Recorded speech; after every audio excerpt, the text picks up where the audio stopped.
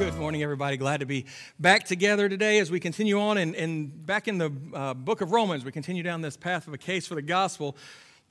After taking a break last week to talk through missions, and it was an awesome service. I hope you guys enjoyed it as much as I enjoyed delivering the message. It's so great to keep our eyes focused on the Great Commission and all the parts of it that God has given us, Christ has given to us. But today, let's get back into this as we try to wrap up our stroll down the Roman road. So go ahead and open up to Romans chapter 14. Fire up your Bible or your devices, open up your Bibles to Romans chapter 14, verses 13 through the very end. If you don't have a Bible, go ahead and grab one of them pew Bibles there near you. They're pre-marked already with today's passage. And just so we can kind of catch up for those who may have missed, it's been a couple weeks. If you remember now, Paul has shifted in this epistle here, this letter to Rome, and to more like a lot of his other letters were, where he's addressing an issue that's going on inside the church. The first 13 chapters, he's really leading up to this helping them to understand the case for the gospel, the justification by faith. It's not by works that we're saved, but it is through the work of Christ that we're all saved. And so he's laid that foundation down, and now he's addressing an issue. And you remember that issue real quick as we look at the beginning of chapter 14.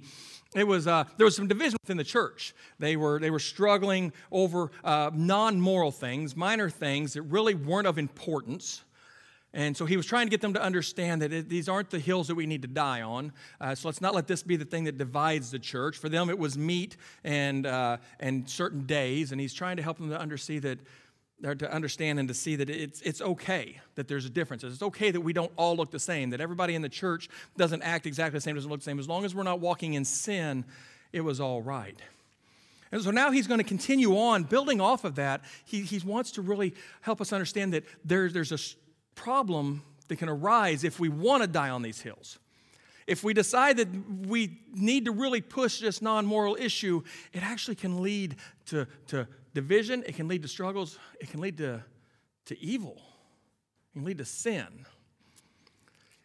And so he's going to walk through in the rest of this passage, walk us through this understanding what happens when we do put these stumbling stones, these obstacles in people's path, and how it can become a hindrance, and that we don't need to take divisions when others see things differently, even though they may have the freedom and the ability to do that. And I can be honest, this has really spoken into me this week as I've been reading through and studying this, because as we've talked about, tonight is our trunk or treat. We do have Halloween coming up this week. And I know that Halloween is actually, especially up here, we've seen it is a major source of division within believers. There's one of two stances that most believers take. They either take the stance that we cannot do anything with it, it is completely pagan, we need to avoid it, it is a worshiping of Satan, the enemy, witches and warlocks and all that, and we need to totally separate ourselves from it. Or you've got the other side, which looks and says, no, we have a freedom in Christ. We have this freedom, and we're not worshiping Satan. We're not glorifying the evil things, the pagan side of it. And so why would I miss an opportunity when people come to me and I can share the gospel with them? For me, I tend to lean in that other side. Then why would I miss the opportunity? Instead of me having to go out, they're going to come to me. Why would I miss this if I'm not celebrating the evil things? And really, if we want to get down to it, we talk about the pagan side of it and say that it's paganism and we can't be involved. Listen, every holiday that we celebrate has pagan roots involved in it. Christmas itself, we stand up Christmas trees and the green boughs. They were actually from pagan rituals. As the god in the winter in the Celtics, they thought as night came and it got dark, they thought he was sick. And so they would put up evergreens. They would put up these things that looked like they were still alive as a way to heal him and encourage spring to come along. Christmas Day itself, it's celebrated. It's from two different Roman holidays that were going. That were being celebrated. One was from about the 17th to the 24th of December, and then it was Sol Invictus, celebrating the sun god. That was on Christmas Day. Well, in the 4th century, when Christianity became the church of Rome, the emperor said, well, we're going to celebrate the birth of Christ, the festival of Nativity, on Christmas Day. So everything we have is based in paganism. Doesn't mean we're supporting it, doesn't mean we're encouraging it. Listen, I'm of the fact that I think as Christians, we should just take over every holiday, including Toyotathon. We're just going to make them all about Jesus. Let's make it all about Christ. But I don't want to take this stance. As I'm reading this, I'm realizing I can get mad and I say, man, don't you see this? Can't you see you're missing an opportunity? And I would be right by what the freedom we have, but it can cause such greater problems. And so really, as we've talked, me and my wife talked, and I've talked through this, Lord has spoken into my heart through this passage, as he often does, to help me come to an understanding and a peace. So I want to look at this so we can help understand the dangers of trying to force these things on our fellow brothers and sisters. So if you would, if you can, please stand in honor of reading God's word. We're going to read verses 13 through the end. So beginning in verse 13, Paul writes, "Therefore, let us not judge one another anymore, but rather determine this, not to put an obstacle or stumbling block in another brother's way. I know and am convinced in the Lord Jesus that nothing is unclean in itself, but to him who thinks anything to be unclean, to him it is unclean. For if because of food your brother is hurt, you are no longer walking according to love. Do not destroy with your food him for whom Christ died. Therefore, do not let what is for you a good thing be spoken of as evil. For the kingdom of God is not eating and drinking, but righteousness and peace and joy in the Holy Spirit. For he who in this way serves Christ is acceptable to God and approved by men. So then we pursue the things which make for peace and the building up of one another. Do not tear down the work of God for the sake of food. All things are indeed clean, but they are evil for the man who eats and gives offense. It is not good to eat meat or to drink wine or to do anything by which your brother stumbles. The faith which you have as your own conviction before God. Happy is he who does not condemn himself in what he approves, but he who doubts is condemned if he eats, because his eating is not from faith, and whatever is not from faith is sin." So, Father, I thank you for the reading of your word. Lord, I invite you in today. Speak into us. Help us to see this need to not place stones in our brother's paths. So, Lord, we love you and we praise in Jesus' name. Amen. You can be seated.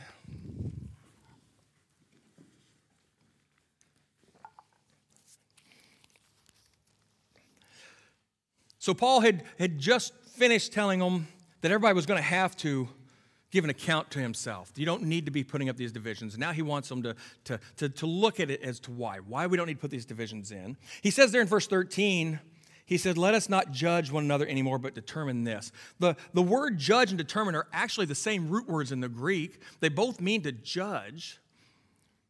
But what he's telling them is he's saying you don't need to place yourself in this position and look at it from this way. You need to place yourself over here and look at it another way.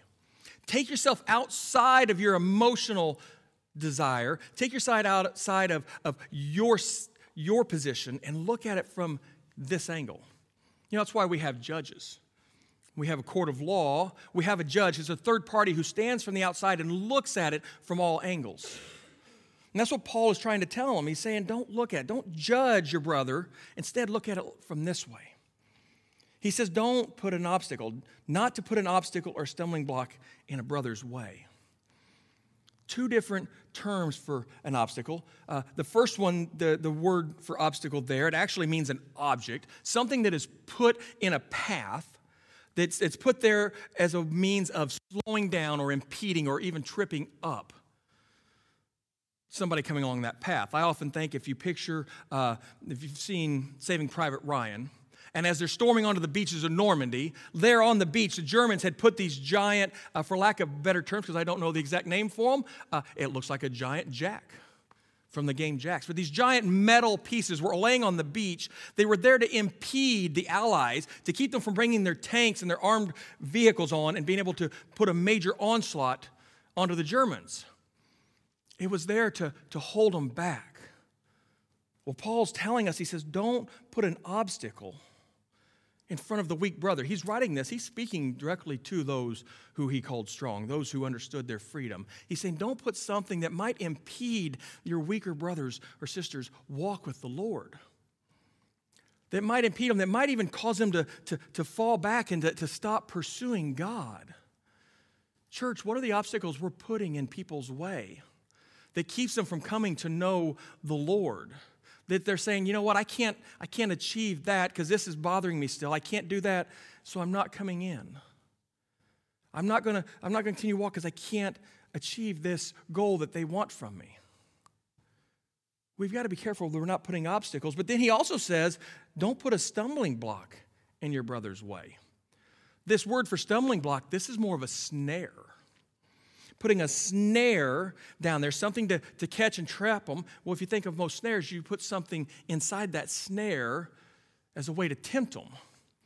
I think back to growing up, getting up on Sunday mornings, I would go down, or Saturday mornings, I would go down and watch Saturday morning cartoons. Man, I miss those days. I miss Saturday morning cartoons. They don't have any good cartoons anymore. I used to go down there, get my bowl of cereal. I'd go down and I would sit there in my underwear, eating my cereal. I couldn't watch Romper Room because she'd always pull that mirror out. She said she could see me. But I would watch Looney Tunes. And you always had Wile E. Coyote, and he would place the loop down there, the snare. He's trying to capture the Roadrunner, and he would put the seeds in there, something to tempt him to come into it.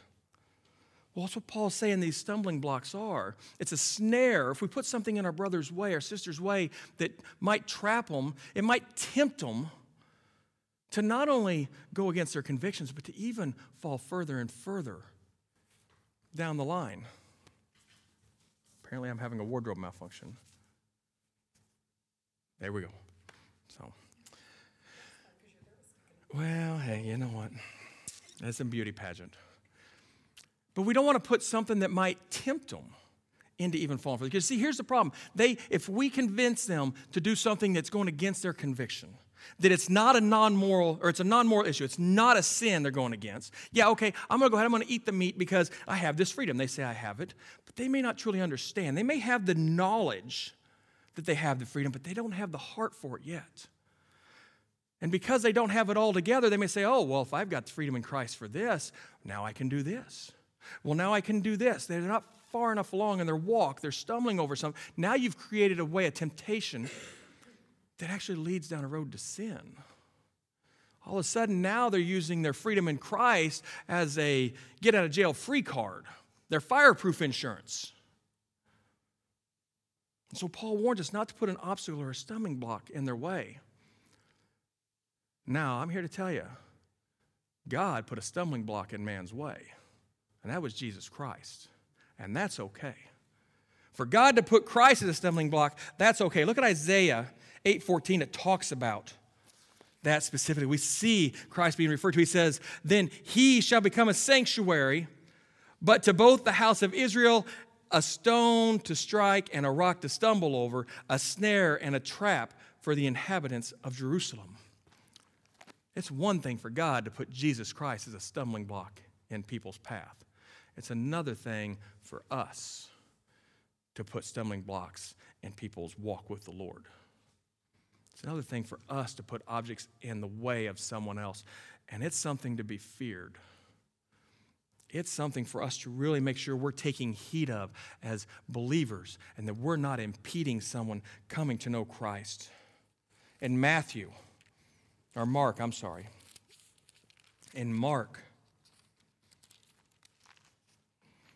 chapter 9, Jesus is talking about those coming to Christ. And he gives a warning to his disciples. He says in Mark 9:42, whoever causes one of these little ones who believe to stumble, it would be better for him with a heavy millstone hung around his neck if he had been cast into the sea. Jesus is saying if we cause someone to stumble in their walk, it's better off if we were dead. It's better off if we weren't even there. He's saying don't get in the way of people and Jesus. Don't take non-moral issues. That was a non-moral issue they had there. And that passage, they were upset because people were casting out demons. They were preaching in Jesus' name. He says, who cares? If they're doing it in my name, let them go. Why would you stop them from doing good? We want to make sure we're not stopping someone in their walk with the Lord, that we're not putting a stumbling block. I said, we may be right. We may be right in our freedom to say, man, why don't you just let go of this and understand? That's what Paul says. He says, I know and I am convinced in the Lord Jesus that nothing is unclean. Remember, he's talking about meat. He's talking about the food. He says, I know it's not, that it's fine to eat it. We might be right. Paul says, I know I am. But he says, but to him who thinks it isn't, thinks it's unclean, it is. If the Lord is weighing on a person for whatever reason, just because they might have the mind knowledge, but they don't have the heart knowledge, they're not fully bought into it, and they feel that I can't do this, I can't be part of trunk or treat, I can't be part of Halloween because of what the Lord's weighing on me, whatever, it may be cultural reasons, it may be whatever it is. If that's how God's weighing on them, that's fine. We don't need to put a stumbling stone up for them that causes them to fall back, because to them it's still wrong. It is okay. It's not a moral issue that we need to be taking a stand and we need to be dying on and causing division and separation on. And that's all it's going to do. Matter of fact, Paul helps us to see what happens when we do take that stand. When we take that stand with them, in verse 15, he says, for if because of food your brother is hurt, you're no longer walking according to love. Man, you see, we're not walking according to love. That's what we're called to do with our brothers and sisters. We're not called to break our brothers and sisters down. We're not called to destroy them. We're called to build them up, to help equip them in their walk, to make disciples that continue to make disciples, to draw them closer to Jesus, not put something that separates them further away. And he's saying if because of what we're doing, it might cause them to hurt. It might cause a pain as they relive that memory of that this is against what they want, what they feel the Lord weighing on them. If you've got a family member who's maybe an alcoholic, a recovered alcoholic who struggles with alcoholism, I pray that you don't drink in front of them. I know that I don't. People I know that struggle with, I don't drink at all. But when I didn't drink in front of them. Because I know the pain it caused them as they recounted all the hurt they'd had, all the problems they had dealt with. And it brought hurt to them. And it wasn't being loving. But Paul says there's an even greater problem that can come with this. Not only can it cause hurt, he says, do not destroy with your food. It can destroy them. Because when a person turns from what their convictions are on a non-moral issue, what God has weighed on their conscience, that non-moral issue has turned into a sin. They've gone against the conviction that God has placed on their heart. Paul says you don't want to destroy that which Christ has died for. He's trying to help paint this picture for us to see the amazing sacrifice that Jesus made for that person so they could be saved. And we're trying to break it down over something that's so insignificant, something that's so minor as a non-moral issue. Because they don't look like us, because they don't do the things that we think they should do. And it doesn't even matter. But when we convert, when we destroy them, when we try to change them, that now it does matter because it's become a sin. It becomes evil. And that's what Paul warns about. He says, do not let what is a good thing, what is for you a good thing, be spoken of as evil. Yeah, we have that freedom in Christ, and that's good for us. We can walk in that freedom. We can stand firmly knowing that what we're doing is not a sin, but for the one who goes against his conscience, it becomes a sin. Now it's evil. And I got news. Good things are used for evil all the time. We even see in the Bible how things that God gave for good, man can turn it to evil. If we look at the serpent, the bronze serpent that Moses made. God commanded him to make this serpent, stand it up on a pole, and for those who looked upon it, they would not die when the snakes bit them. We read on down the line in 1 Kings that serpent had to be destroyed because they turned it into an idol, and they were worshiping it, and now it became a stumbling block for those who are walking with God. If we're trying to impose on people in ways that cause them to turn into us instead of turn into Jesus. And it causes them to trip up. It causes them to stumble in their walk. We're taking something that's good and we're making it evil. Freedom is a good thing when it's maintained in the proper context. Freedom in Christ is often used out of context. It's used as a way to get away with what we want. It's used as a way to live a life of debauchery, to use a life of sin. We got to make sure that we're not abusing this freedom.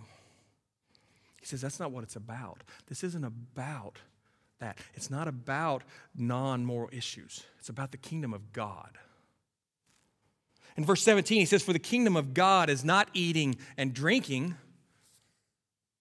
It's not eating and drinking. You're taking a non-moral issue, something that's not important. You're trying to make it about the kingdom. That's not what it's about. You're trying to set standards that aren't right.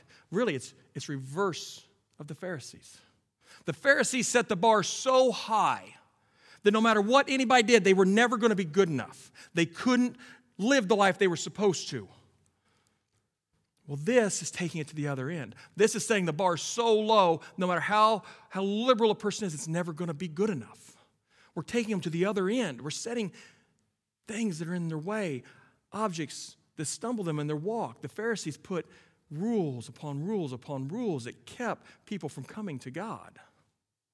And that's not what the kingdom's about. He says it's about righteousness and peace and joy in the Holy Spirit.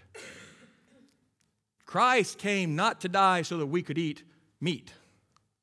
He didn't come to die so we could celebrate certain holidays. Jesus came to die to bring righteousness into the world. That's what the kingdom's about.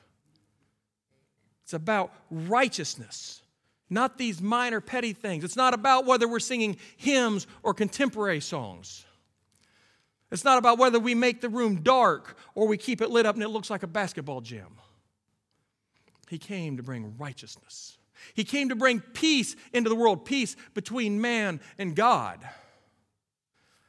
And with that, we have joy as we have the freedom that He's offered to us. And so we need to keep our eyes focused on the kingdom of God, not the kingdom of man, because all these other things, that's the kingdom of man. That's the things we want out of the church. And that's not what it's about. Paul says, keep your eyes focused on God. If you do, you're not going to cause these problems. You're not going to be that impedance to your brother and sister.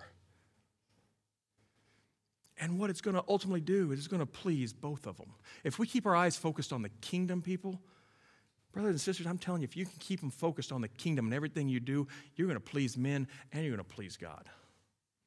There are going to be those who won't because they don't want to focus on the kingdom. But when we're all looking at Christ, when we're all looking at the cross, He says we'll be acceptable. Because now I found peace with my brother. Even though you don't want to come partake in this event we're doing, that's okay. You know what? You don't want to come? Good. Stay home and pray for us. I want you to pray for us while we're there. Pray that we have opportunities to share the gospel. And now I've made peace with my brother. And God finds that acceptable because I'm still living in the freedom that I've been given. I'm still living on the mission that God has given to us. So how do we do this? How do we seek the kingdom of God here? When we know that we're right, we know that it's okay, but they're struggling.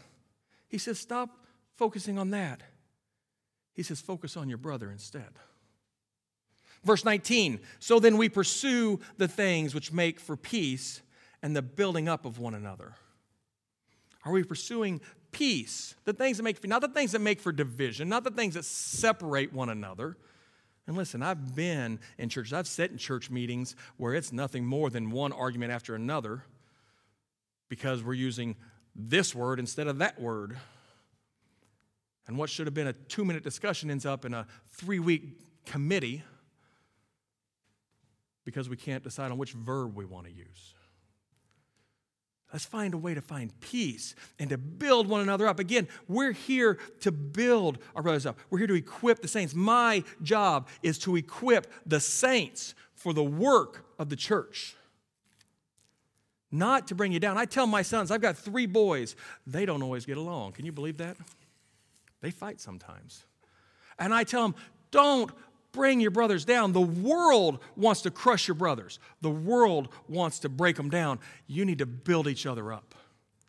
We need to build each other up. Build each other up in the faith that we have. Build each other up in the mission that we have. Not break each other down. But I know that I'm right. I know it's right. So what? Paul addresses this in 1 Corinthians. Yeah, maybe it is right, but so what? 1 Corinthians 10, 23 and 24, he says, all things are lawful, but not all things are profitable. All things are lawful, but not all things edify. Let no one seek his own good, but that of his neighbor. He says, so what? It doesn't matter if it's all okay. Is it helping your brother out? Is it helping your sister out? Is it building them up? Is it equipping them? Is it getting them more on mission, drawing them closer to Jesus? If it's not, it doesn't matter. Who cares if it's okay? I think of the movie Jurassic Park with Jeff Goldblum, and I'll probably mess this up, but he makes a comment as he's looking at the dinosaurs. He says, your scientists were so busy wondering if they could, they never stopped to ask if they should. Are we so busy wondering if we can do this that we don't stop and say, should we do this? Should we be bringing this weight upon each other? Yeah, we can, but should we be? It says in verse 21, it's not good to eat meat or to drink wine or to drink anything by which your brother stumbles. He's saying it's not good to do it. What he's saying is we have to be willing to alter our lives. We have to be willing to alter our lives. Are we willing to make the change that alters our lives for our brothers and sisters? To help them in their walk, not to hold them back. Listen, most of us in here have kids, have had kids. Some of them have gotten pretty darn big right now. But they weren't always that big, and they were little. When your kids are little, they got little short legs. I got long legs. I don't drag my kids when they were little. I didn't drag them along. I had to alter my pace to walk with my kids, to lead them where I wanted them to go. I had to slow down, maybe crouch down even, to help walk with them to where they needed to go. Christians, are we willing to slow down our pace, to alter our pace to help our weaker brothers and sisters in their walk with the Lord? Are we willing to make the changes in our lives to help them? I skipped over 20 because I felt it was important that we understood that part before we go back. That we understand that we need to alter our walks, because if we don't, Paul gives a warning there. He says, do not tear down the work of God for the sake of food. He's saying, do not tear down the work of God. What he's saying is, if we don't do that, if we aren't willing to alter our walk, if we are going to die on all these molehills, it can seriously damage the church. It can seriously damage the church. If we cause a brother or sister to fall away from the church, how many people, we all know people, how many people do we know that don't go to church anymore because I had a bad encounter at the church? How many people do we know that have children who have walked away from the church because they had a bad encounter at the church? What could we have done as a church, as a body, instead of putting blocks in their way that stumble? What could we have done to help them walk along instead? How can we be clearing paths? We already know the path is narrow. Why do we want to put stuff in the way of it? What can we be doing as a church to help our brothers and sisters in Christ and those outside the church to be able to come in and be in a relationship with Christ, to have that relationship that God is offering? Paul reminds them, he says, yes, all things are clean. Yes. But if they're evil to the one who gives them. It's just that reminder, just because it's good for you doesn't mean it's necessarily going to benefit them. So we've got to learn how to alter our walks. We've got to learn how to not die on those molehills. Now, if it's a sin, again, if someone is walking in sin, that's a different story. We have an obligation and a duty as Christians, there's my son's favorite word, as Christians to call out sins of our brothers and sisters. Yeah, you'll never hear that word again without giggling. We have an obligation if it's a sin, but if it's not a sin, let's not be dragging them down. Let's stand in the freedom that we have and enjoy it.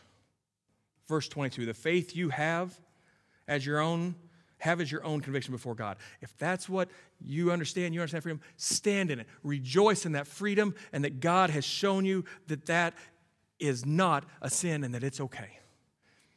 He actually kind of gives a duh statement there. He says, happy is the one who does not condemn himself in what he approves. I tell you, I'm pretty happy when I don't condemn myself over the things I choose to do.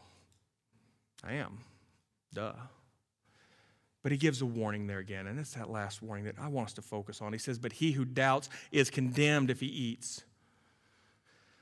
Why? Because they're not doing what they're doing from faith. They're actually doing because it's a sin. They have now turned from their faith and they've turned to a sin. We don't want to be drawing our brothers and sisters from a faith to sin. We want to walk with them. We need to be clearing paths. We need to be opening doors. We need to be building the way for people to come to know Christ. And listen, he uses the term here in 14.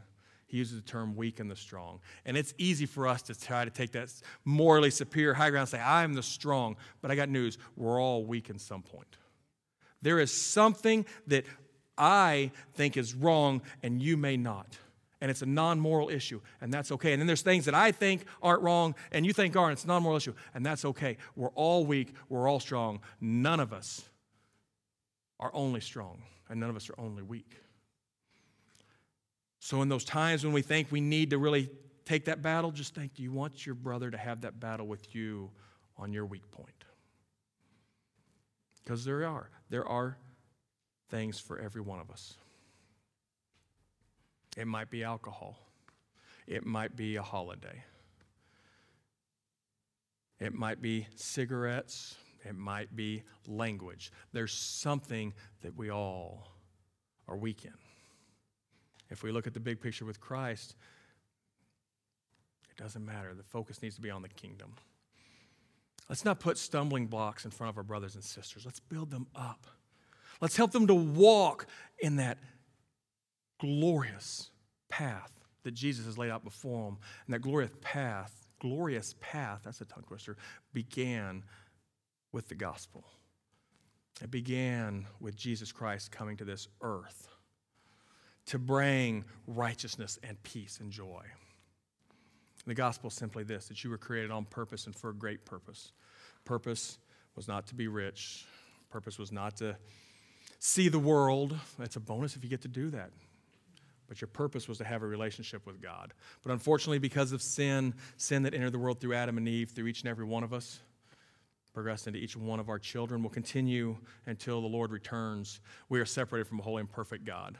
And so, in all his wisdom, he saw our greatest need, and that was for a Savior. So at just the right moment in time, he sent down his one and only Son, Jesus Christ, to be born of a virgin and to do the thing we could not do. And he lived a sinless life. He walked in complete obedience to everything God commanded. Christ went to the cross where he bore the wrath of God for your sins and mine. He died for your sins, not his, because he was sinless. The wages of sin is death. He died for your sins and for mine. He was buried and he arose on the third day, proving he was who he says he was. He could do what he says he could do. He proved he was God and he overcame death. Death had been defeated once and for all.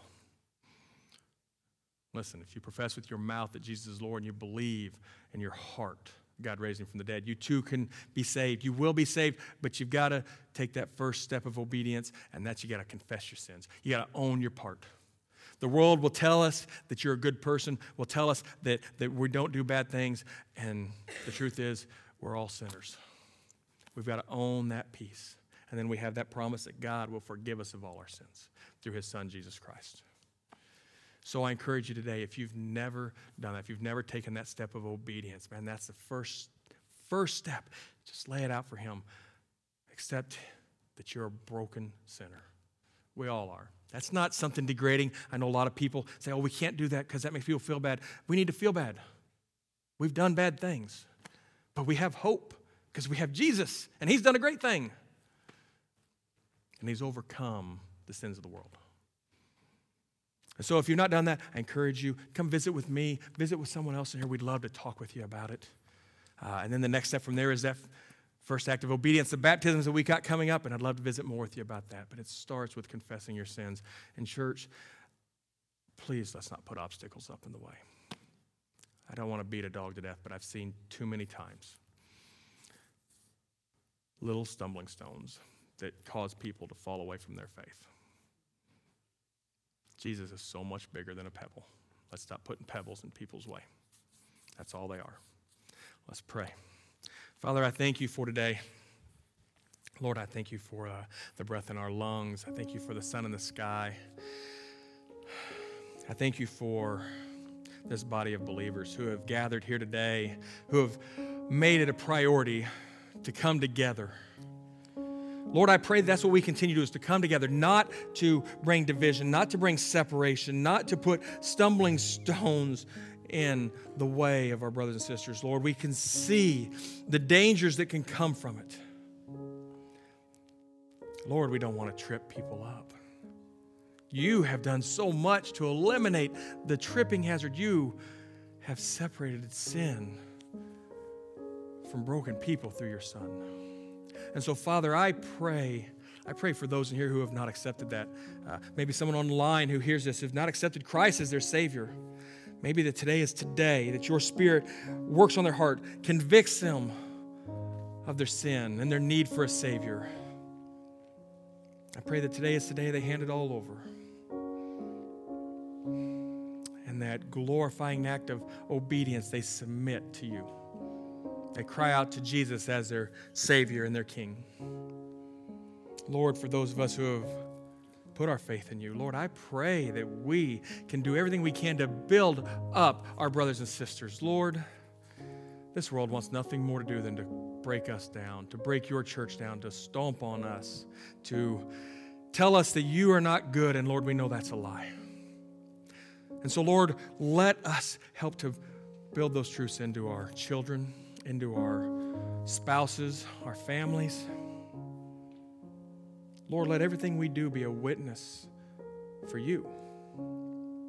Lord, if we can't even lift each other up, how are we going to lift up those who are broken in the world? Father, let us not get divided on the mundane, but let us keep our eyes on the kingdom of God. Let us pursue righteousness in all that we do, Lord. Let us hunger for righteousness daily. Let us seek peace with all men. And let us bask in the joy of forgiveness that we have in Christ. So, Father, I am thankful for your loving kindness. Lord Jesus, I'm thankful for your blood that washed away our sins. And Spirit, I'm thankful that you speak into us daily to guide us down the path of righteousness. So, Lord, let us be found faithful in all we do. Lord, I pray for tonight. I pray there are many opportunities for your gospel to go out. I pray there are seeds that are planted. We love you, Lord, and we pray this in Jesus' perfect name. Amen.